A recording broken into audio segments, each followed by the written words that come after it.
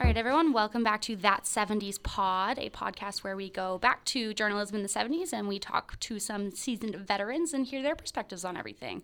So this week we have Gerald Flood, a retired Winnipeg Free Press editor. Thank you for coming in, Gerald. We appreciate it. So Gerald's career in the newspaper business started early when he delivered newspapers for the Winnipeg Tribune at age 11. As a child, he and his sister had their own radio show on CBC called Sunday School on the Air. Throughout his career, Mr. Flood has been nominated for 2 National Newspaper Awards and has traveled the world covering a variety of stories. So thank you for coming, Gerald. We appreciate it. Oh, glad to be here. Okay, so I guess just to start off, take us inside the newsroom of the Winnipeg Free Press 40 years ago. What was it kind of like? What was going on? Okay, well, I started the Free Press in the newsroom, obviously on Carleton Street, and I started as a copy editor on the Rim at nights. The shift was from 8 o'clock at night until 6 o'clock in the morning. Wow.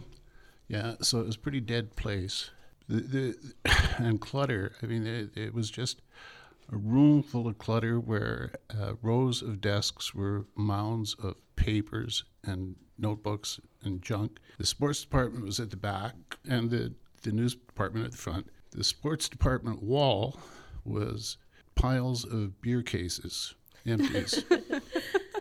So I got there just at the end of that era where, you know, everyone was an alcoholic and everyone had a bottle in their desk and that was just the end of it. It was the guys in the sports department, they would drink beer all night, but that was about it.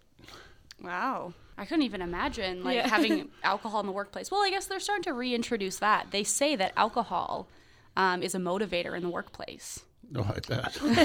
So I see, I've heard a lot of startup companies are putting beer taps in their break rooms and allowing employees to kind of have like 1 or 2 during office hours. That makes sense. Yeah. Do you think that it is a motivator or kind of gets the creative juices flowing? Well, I was never one for trying to get the creative juices going with alcohol. A couple of times I tried it, I was ashamed of what I'd written the next morning. And so it just became a rule with me never, ever to do that. But, you know, at the legislature, even in the 80s, there was still a beer fridge. Wow. Yeah, and it'd be stocked with wine and beer. Interesting. Yeah. I could never imagine that. So you obviously started in the newspaper business, I guess, very young as a paper boy delivering newspapers. Did you always know that you wanted to go into kind of the newspaper industry? No, but that what you mentioned about that radio program when I was a little kid, that kept going for years. You know, involvement in radio, and then there was involvement in television, mostly on the production side. And so I didn't know that I wanted to be in newspapers. The magic of being in the CBC building on Portage Avenue is very little changed from the 60s. Oh, wow. Yeah, it's very much the same. And so as a little kid, you're going into this professional environment and everybody seems so important. And so I just had the bug for being part of whatever that was. And so one thing led to another. And I started in radio as a little kid, obviously. But then at university, I was involved in the CJUM radio station. And that was news production. I was part of I had a friend who was the news director there. And so I started doing news reporting. Was it intimidating going into a newsroom so early in your life or so young?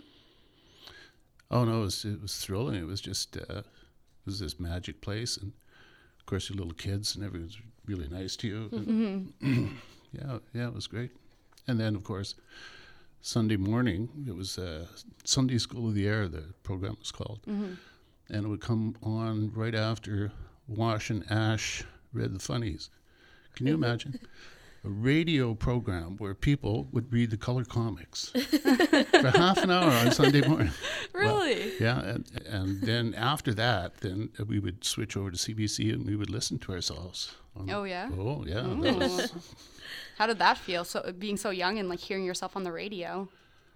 well, it was great. I mean, you suddenly had a status that, well, actually most people didn't know that we did that, but internally you knew that you did that. You knew that you had this special little thing that you did, and it was a lot of fun. So when you got into the Free Press newsroom, did you find that, I know I've read a little bit about Ted Allen and you wanting to become what he was, and what would you give as advice to young journalists or young editors trying to find their way into this large business? Well, I don't know. In the modern era, the skills now are so much different than they were then. The things you need to know are so much different.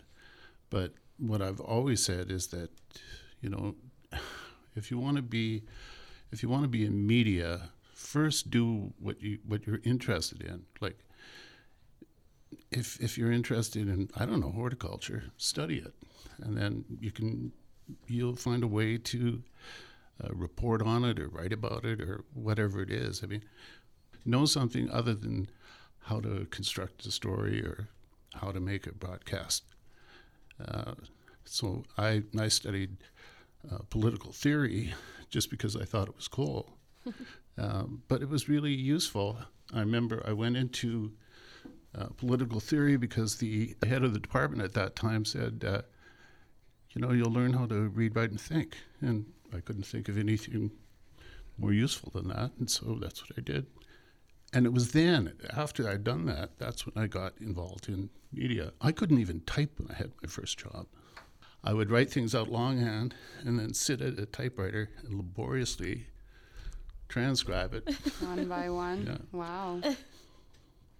Do you think that laptops are more beneficial than a typewriter is now? Oh, yeah. Although the adjustment wasn't easy. I was working for the Brandon Sun when they computerized, and like when I arrived there, it was all teletype and typewriters. And so they brought in all of this technology, and still, I just couldn't get the sense of it. So I would still use a typewriter. Then I would go over to the computer. And then redo it. And the silly part was that to do it with a typewriter, whenever you made a mistake, what you would do is you would cut the part that was good and get rid of the part that had gone bad. Then you would glue them together, tape them together, and continue writing a page at a time. I went through all that cut and paste stuff when all I had to do was delete and press delete a few times. Yeah.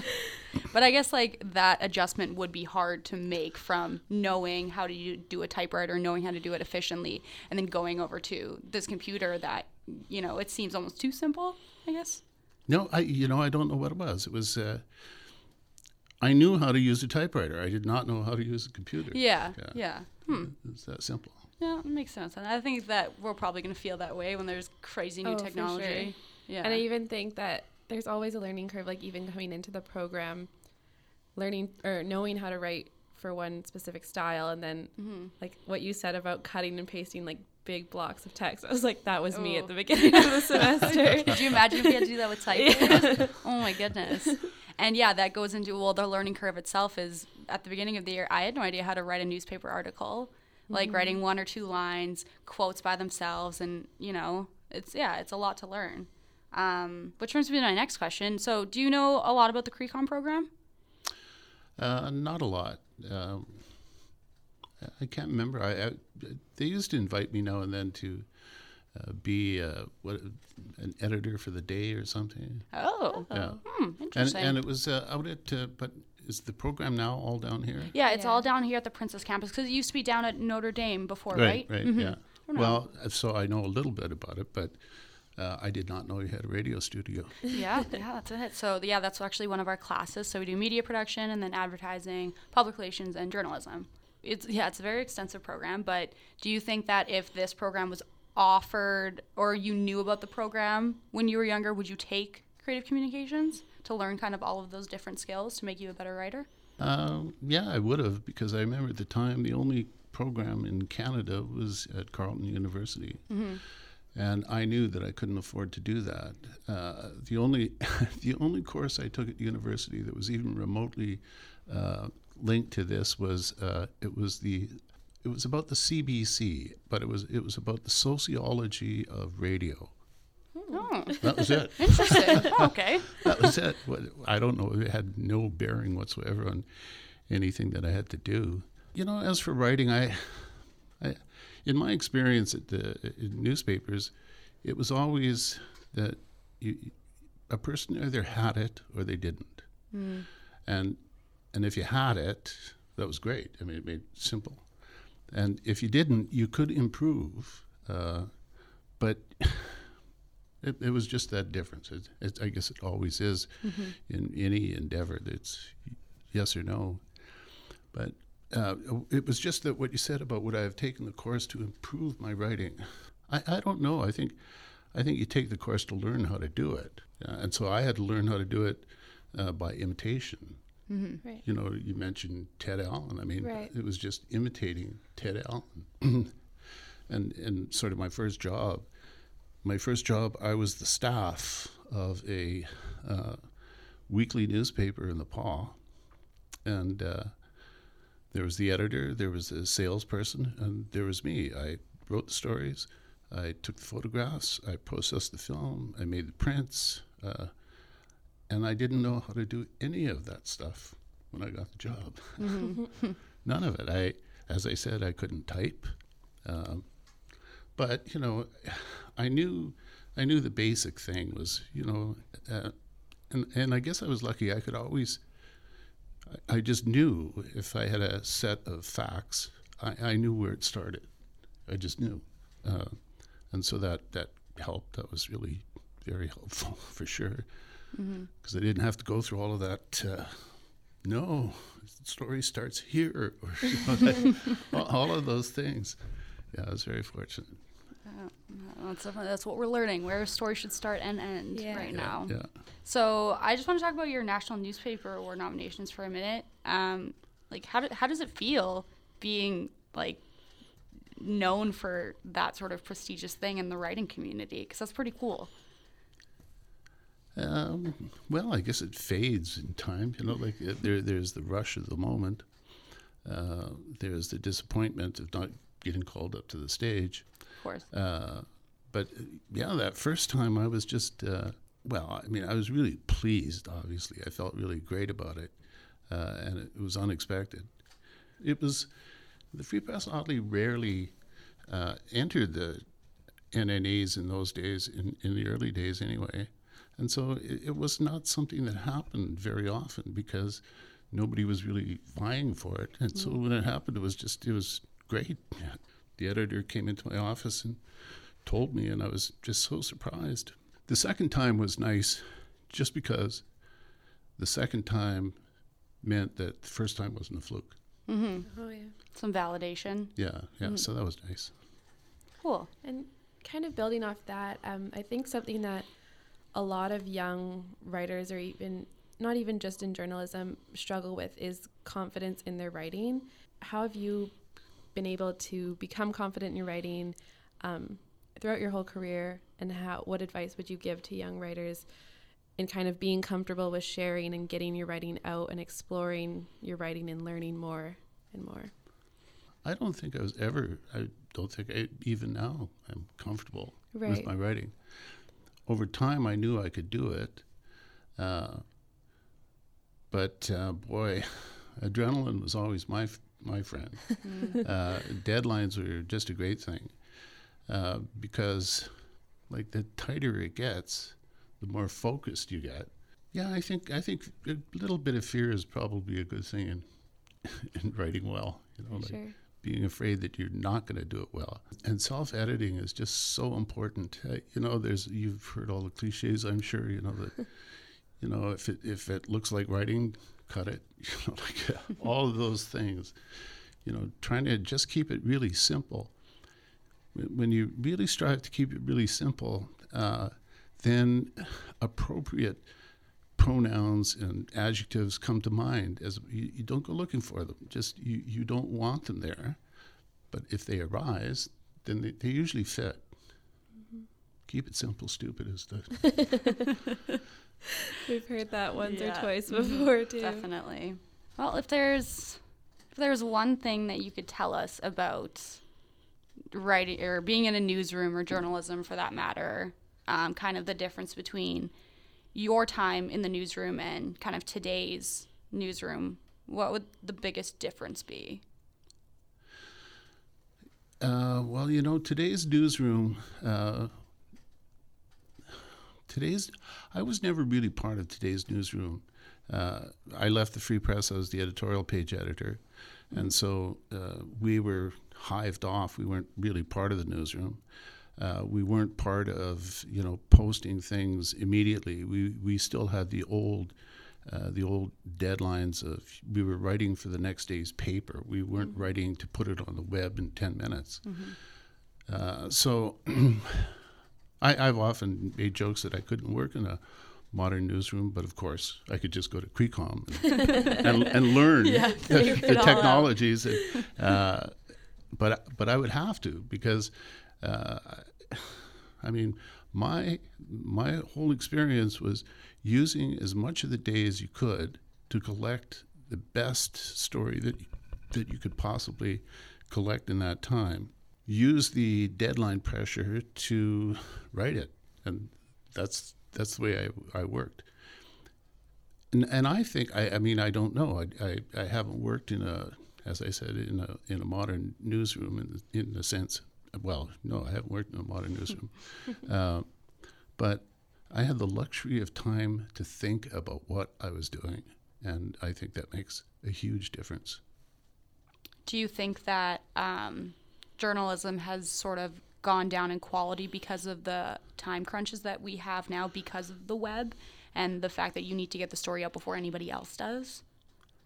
I really do think that the pressures to produce content really, I think quantity is starting to take over from quality. But even then, I say that, do I really know that? I know that in my day, when I first joined the Free Press, there was probably, 40 reporters in the newsroom. It's amazing. Now maybe is there 20? I doubt it. No, probably about 20. And probably there were more than 40. But what a difference that makes. Everyone had more time to do what they wanted or had to do. Everyone had time to polish things, and that doesn't exist so much anymore. Speaks to the pressure I think that journalists are under, especially with tweeting and Facebook and social media. That's a big part of it too. I think if you went purely online, that would probably relieve a lot of the pressures. Like the Free Press today is it's a television station, it's a radio station, it's a online newspaper, there's just so many things that have to be done. In the old days, it was just newspaper, and everyone concentrated on making a newspaper. Everyone sees that newspapers as a broadsheet or whatever are going to disappear, and I think that'll be a good thing. That newspapers disappear? Well, that the paper product disappears, so that the emphasis goes back to producing stories as opposed to products. Yeah, sort of like one platform instead of having to worry about different content for different. Yeah, okay, I get that. That's super interesting. And it's interesting too that we were all beguiled by the idea of multiple platforms. What a great idea! You can use the same story in 15 places, and well, it seemed like a great idea, except you have to get it into all those 15 places. It's time consuming. And the writing style changes a little bit depending on where it's going to be read. If it's paper, if it's social media, if it's digital. Definitely. Do you think that's true? That the writing style? I guess kind of based on what we're learning in class, there's some overall ideas of like it needs to be quick, it needs to be easy to understand, like come to life. It is storytelling after all. But I think on social media, a lot of times there's like much more focus on like the visual storytelling. Instagram or something, it's much like we first see this huge image and then just a small caption, and then it prompts you to go read the full story, and some people do and other people don't, so it's just like what they take from it. And I think that totally impacts the experience of the reader and what they gone to their day, I guess. I think I would agree with that. And the thing with tweeting is you only have 280 characters to kind of get your story out there and prompt people to want to go and read your full article that would be put in print or on as a full version on, like, let's say the Winnipeg Free Press website. So you have the job of creating a snappy headline that also gives the reader an idea of what the story is in such little amount of space. And I think that is a little bit tougher to do. What are your thoughts? Yeah. Well, when I started, I was a copy editor, so my job was to make sure that, it was spelled properly, that it was the correct length, that it was appropriately written, and I put the little tweet on the top called a headline to attract attention, right? Mm-hmm. So you're right, yeah. Now you have to do all of that. There's not a whole... Yeah. I think it's kind of like copy editing is still a very important job, but I think a lot of journalists have to take on that job now as well as writing their whole story in order to get those clicks, revenue generated, and all of that stuff to drive that traffic to their story, because not a lot of people read the paper anymore. They're all looking online. Well, it's funny how elastic the word story has become. So you were saying story, but you didn't mean story. But you were talking about the quality of writing in a story, and like to me, a tweet's not a story. Right. Even some summary, like some 6-paragraph, like a report. Okay, I understand. Mm-hmm. Right. But story, that's shouldn't it be the whole story? Yeah. I know what you mean. Language is definitely taken a turn in the last few years. This is kind of interesting for me because like my idea of story, I don't tweet. Right. I have, Good. Yeah, I have no interest in it. It's and I'm glad I didn't. I'm glad that I worked in an environment where I didn't have to do that. Mm-hmm. Yeah. We were talking to Gord yesterday, and he said that he doesn't tweet either. And he said that what did he say? He didn't have an interest in it. Yeah, he had tried a few times, and the paper had always kind of encouraged him to do so, but it wasn't something that he had any interest in, and felt like it didn't suit his, like what you were saying, kind of your definition of what like your job was as a writer and editor. Mm-hmm.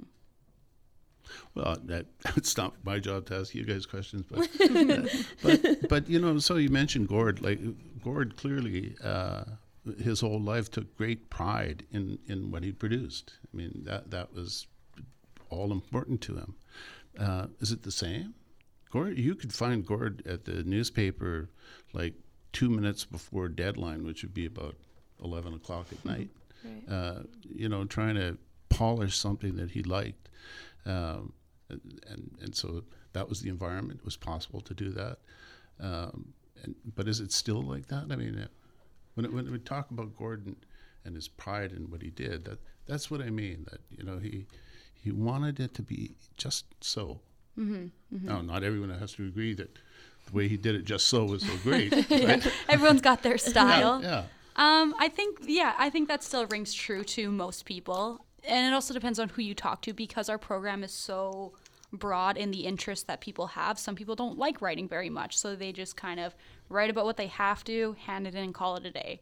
Me speaking for myself, I'm going to the journalism major, so I work really hard on the things that I write. I might not always be the best thing that I've ever written, or I didn't take enough time or care to do it. But I think as time goes on, those kinks will get worked out. But I think it still is a pretty general consensus that you want to put pride and effort into the things that you write because it shows. Right. Mm-hmm. Yeah, that's it exactly. It shows. Yeah. Mm-hmm. I would agree with you there, Nicole. I do find that obviously we do have our little like specializations, I guess, that we focus on.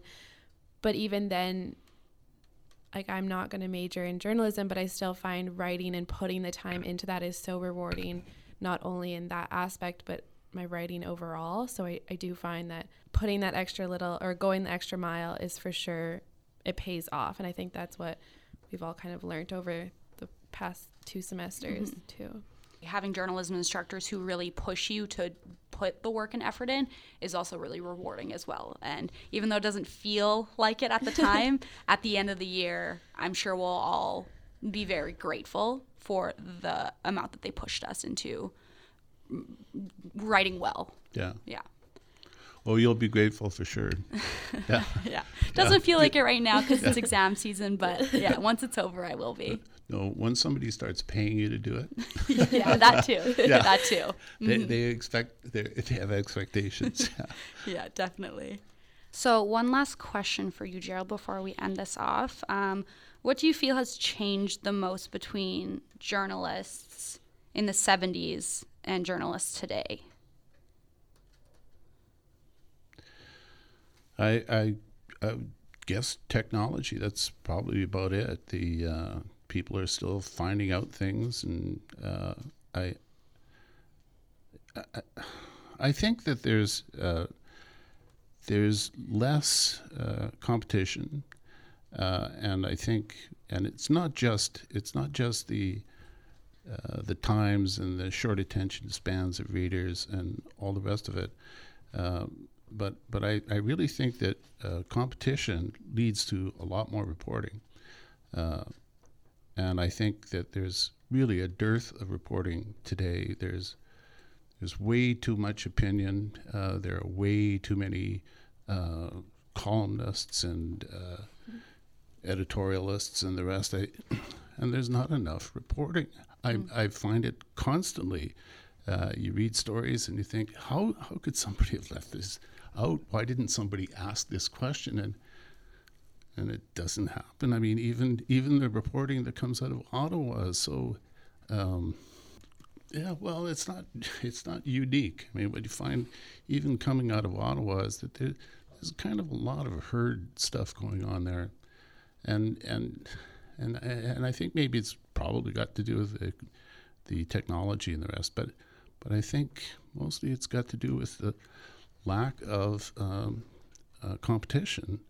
And I suppose that's a problem with the economics of media.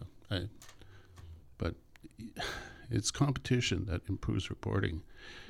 It's not technology.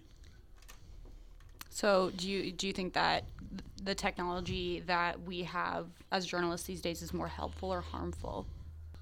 Well, I think it's probably helpful. I mean, I'm trying to imagine what the newsroom would have been like in 1981 when I joined the Winnipeg Free Press. I mean, if everyone, people didn't even have, well, they had recorders, but they were cassette recorders. And I don't know. It'd probably be really interesting if you could have had that pool of talent with all of the technology. You know, it's funny.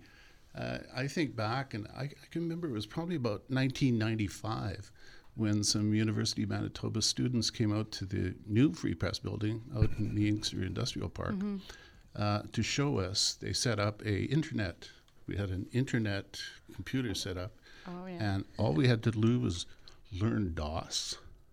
Yeah, that's incredible, complicated programming language.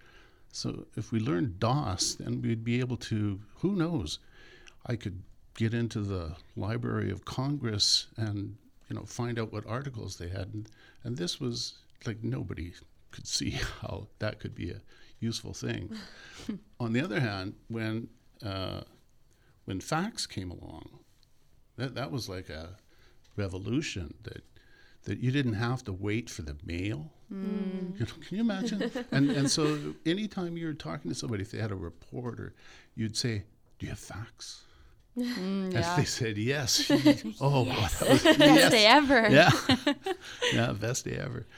Just things like parliamentary debates and all of that kind of stuff. They would come to you in like little booklets daily, and then they would be compiled in the library by librarians, and so you could go and you could read these things. But it would take a week to get there. Well, no, that was the old days of the post office. Probably 2 days, right? Yeah.